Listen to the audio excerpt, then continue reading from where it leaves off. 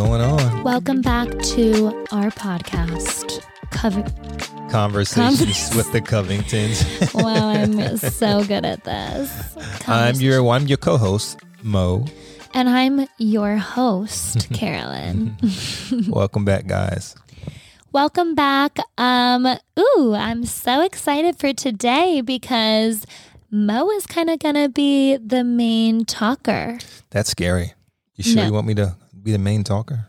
I do, because I feel like I'm usually the one hogging the mic. Well, you like to talk.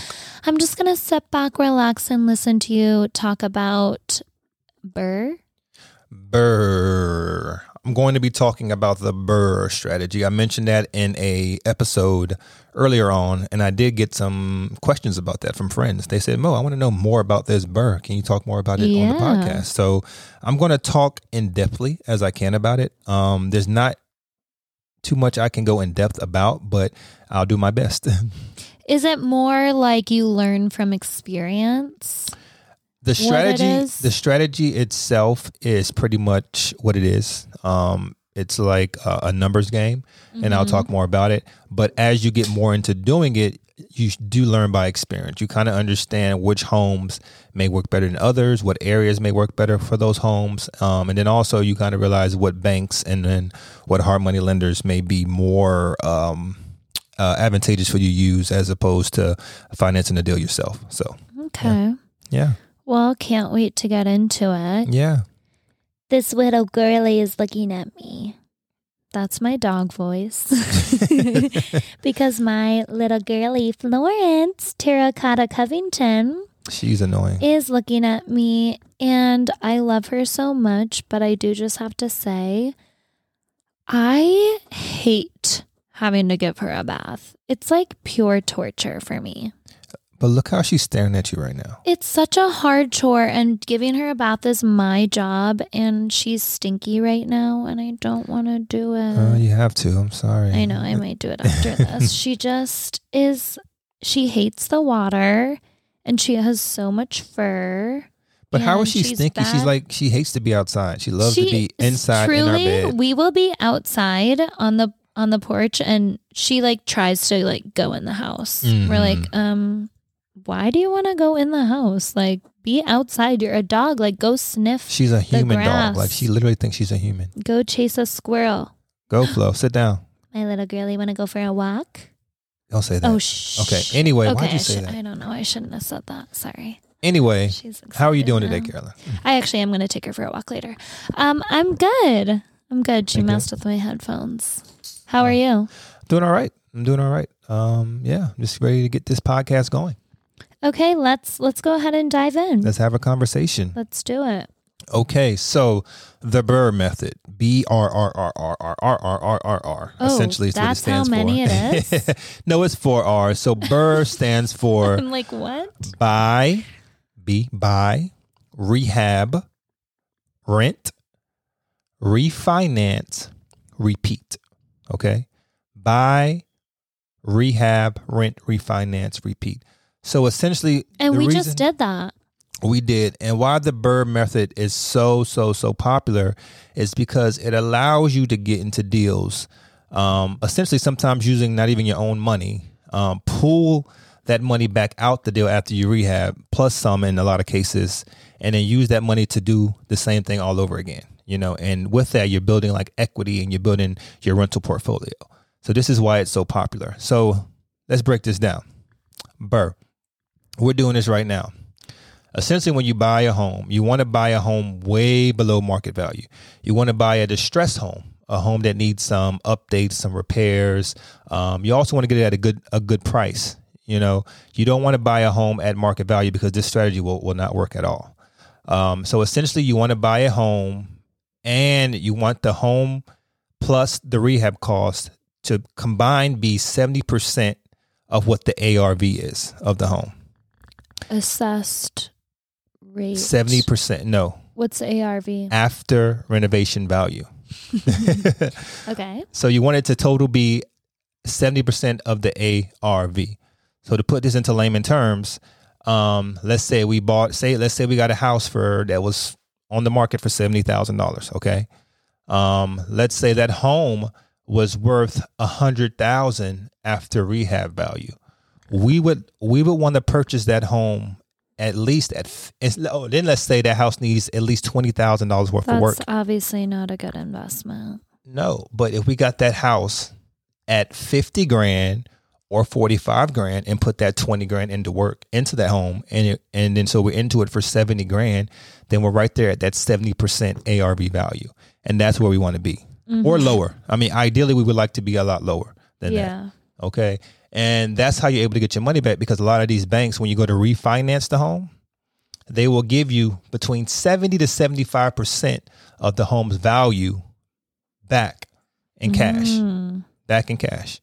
So if you're into the deal for 70%, great. You get all that money back, and you can take that money, keep the property, and go buy another home. If you're in for less than that money, so say you spent, you put like you're around 60 to 65 ARV, then you're going to get all the money you put in and some back on top of what you put in. So you actually made money on that home purchase. And then you take that money, you rent it out, get a tenant in there paying the rent. You take the net income from that property for yourself, and then you take the money that you made on the property on the refinance and go and do another property. Love it. Do you understand? I do. I get the process, but I feel like I want to know, and I'm sure other people want to know too, like a little bit more specifics. So like the buying process. So say you are looking for a house to flip to do this with. What are you looking for? How do you know what it should be worth? How do you know how much money you're going to have to put into it? What should you do for the renovations? When is it not a good buy? Like, is there such thing as a too distressed home? Yeah. Well, there is such thing as a too distressed home, especially if you're not, if you don't have any experience. Yeah. I feel like the homes that really need a lot of work are for people who have been doing this for a long time and know exactly what they're doing. I wouldn't advise a rookie to get into a flip when their home is like, it needs like everything, foundation work, it needs like plumbing, it needs electrical. I just wouldn't advise that, because you don't know, and those costs can really get out of hand. Typically what you're looking for when you're trying to find these homes, you can do this just by driving down the street. You're looking at homes that are maybe like the grass has been overgrown. There's a few windows broken out. It seems to be nobody like in those homes at all. Like you can tell these homes like just are in disrepair and need help. Typically the owners of these homes would sell these homes to you for pretty much nothing, essentially. For nothing. Yeah. So those are the kind of homes you want to kind of look for. I will say though, because I feel like say you're just a normal person who doesn't really know that much about real estate like me, but you want to try to flip a home. Like when you go and you think you found one, you really need to pay attention to like the bones of the house, like the big ticket items, and make sure those are all fine at least, because you don't want to have to spend 30 grand to get new plumbing and new roof and all this stuff. Yeah, well, that's why an inspection comes into play. But, so because sometimes you can't see a lot of that stuff. I know, but there's some stuff that you can have an idea about. You need to always prepare to spend more than what you think you're going to spend. But so also, if your budget is 30, but imagine it being 40. Just plan on that 40. But also the thing you did when you were looking for our first flip house is you brought your investor friend, or your friend who flips homes like for a living, basically, who has done a lot of them, and you had him walk through and think like, hey, like, do you think this is like a smart move? So if you have someone like that can also kind of just like guide you, that's helpful, because it is hard to just take the risk and go in blindly. Like, that's very helpful, but you don't forget, I spent a couple $1,000s taking a real estate course to understand investing. I did that during COVID. I spent some more money to get my real estate license to get involved in real estate and be around it every day. So I did that for a year, and I worked with an investor. I'm saying other normal people. A normal person should invest time into learning about this before they just jump in. Either they should pay for a program, they should get a mentor who can show them the ropes, they should work alongside another investor, or they should just study up and just learn. I'm just thinking of all those people from Flipping 101, like, not to be rude, but they all like don't know anything. Well, they make it seem like they don't on that show, but some of those people and are. then they have Tarek, who's their mentor. But some of those people are like contractors, so they know about real estate. They're realtors, so they know about it. But they've never been on the investment side of it. Maybe the show just makes them look dumb. The investment side is just so different, so different. So to get back into it, another thing you want to make sure you do is you want to know your market. You want to know how much homes are selling for. And if you don't have a realtor, the easy way to do this is to go on Zillow, go on realtor.com and see how much homes are selling for in your area, or in, like, my first investment was out of state. Mm-hmm. And I invested out of state was because I was scared to lose a lot of money. And there's other markets that are like in the Midwest that are very, like, much more affordable. Yeah, and everywhere's different. Yeah, everywhere is different. But I invested out of state because it was much more affordable to me as a rookie getting into it. And I knew if I would have messed up that deal, I wouldn't have lost too much. Mm-hmm. And that's what I did there before I jumped into our market here in Virginia, which we know is much more expensive. So, Well, we also talked about the rehab process already on our Flipping a House podcast. We did talk about that. And then what's the next one? Refinance. Can you explain? Because I remember when I didn't know what a cash out refinance was.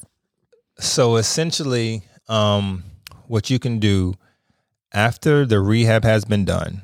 Oh, and explain why you do it. Okay, go ahead. Yeah, I thought I talked about that earlier, but I'll explain again. After the rehab has been done, or after you have gotten a tenant in the property to rent it out, you can essentially go to a hard money lender, a local bank in your area, and you can refinance the home. Okay. And because you've because you've gotten the home for under 70% or lower of the ARV, you have a nice amount of cushion in that home. You know what I mean? Mm-hmm. What do I mean when I say cushion? What? Equity. Yes. I'm sorry, guys. She's just playing with Florence and not paying any mind. I'm listening. Okay. I'm not on my phone or anything. So you have equity in the deal. How am I supposed to know what you mean by cushion? I was about to say like money, but no, whatever. Equity. You have some equity in the deal. Okay. So the bank will give you that money up to a certain amount, up to probably, I think, 80 to 85% the most you can go. Typically, it's between the 70 to 75% range. But they will give you that money back and then give you a mortgage on the home for the rest of the balance, essentially. And like I explained, then if you go to sell it, you still get the rest of that, what it's worth. You get the equity back, and plus any appreciation that's happened in the meantime. Which is awesome. It is. So, and sometimes you get into deals where you might not get any money back, or you might have put $10,000 into the deal when it's all said and done. And there's nothing wrong with that, because to get into a deal with only putting 10 grand in, that's amazing in itself. And you're getting return from your tenant. I mean, that's just a great investment in itself. Yeah. I mean, homes appreciate over time, especially in a market like Virginia. Some markets are more cash flow heavy. That's where I went initially in my first investment, like a Detroit or a Chicago. Those areas are very cash flow heavy. But areas like we're in can be both. They can be, you can get a lot of appreciation from year to year, and you can also get some pretty good rents here because we're close to DC. We're on the East Coast. We're in a good area. So I'm hoping I'm explaining this kind of correctly. I am explaining it correctly, but I'm hoping you guys understand what I'm saying. BRRRR, buy, rehab, refinance, rent, refinance, repeat. Yeah. Oh, rent is the next one. So here would be my other question is, because you've now done 2 rentals. You did your Detroit one and then the one here, and you did them both a little differently because you went through a property manager in Detroit, and here you essentially like are managing the property. So you'd probably recommend getting a property manager for most people, correct? No. So the reason why I went through a property manager in Detroit is because I don't live in Detroit. And it's almost impossible for me to manage a property in Detroit when I'm in Virginia. Yeah. So I needed to have a property manager. I also bought that property turnkey. And what that means is essentially the property management group I bought it from, they went out into the city, they rehabbed that home, they put a tenant in there, and then they sold that home to an investor like me. So I inherited a home with a tenant in it and with cash flow on top. So that was like an easy way for me to kind of get into the real estate game. Gotcha. This time around, we did everything ourselves, right? We bought the home. with cash. We had a private money investor who helped us out, and we bought the money. We bought the property cash. We rehabbed it. Went over budget about 15, 20 grand, but we rehabbed it. And then we got it rented out, and we talked about this before, for $2,400 a month. And then we refinanced it, right? And we took that money, and we're doing what? Repeating the process right now. Repeat. We're repeating the process Here we right now. We were just over at the new flip house today, and Mo put his foot through the wall. Oh yeah, if you guys want to, you probably won't be able to see it now, because by the time this podcast comes out, it'll be gone. Yeah. I had to. Carolyn. So Carolyn, this is funny, guys. So when we did the first flip house, Carolyn went and bought a hard hat. She bought some goggles. She bought I didn't buy a tool belt. I mean, she just bought all this stuff. Like, she wanted to take a hammer. Like, I don't know. No, first of all, I already had a pink toolkit. Okay, you bought a helmet and a tool belt. Yeah, because I wanted like a cute photo of me like slashing a wall. Yeah, so we talked about maybe doing something. I didn't know we were going to do that today. We talked about maybe like... I would have brought my stuff. Well, we talked about doing it this weekend, but the weekend got away from us. But it was funny because she's, you see it on TV how, when he's on these house flipping shows, the first thing they do is like smash a cabinet or smash a hole in the wall or kick a hole in the wall. So I thought Carolyn wanted to do it. Tony said, our contractor said she can definitely do it, but she didn't want to. So I was like, okay, I'll do it. So I just took my foot with my Yeezys on. I had my black Yeezys on, and I kicked the hole right through the wall. It's kind of liberating. It was fun. Yeah, but your shoe like literally came off in your sock. I know, that was kind of dangerous too. I know, I was scared. Yeah. I just thought you were going to lose your foot. No, I didn't. Thank God. Yeah. So we're repeating the process.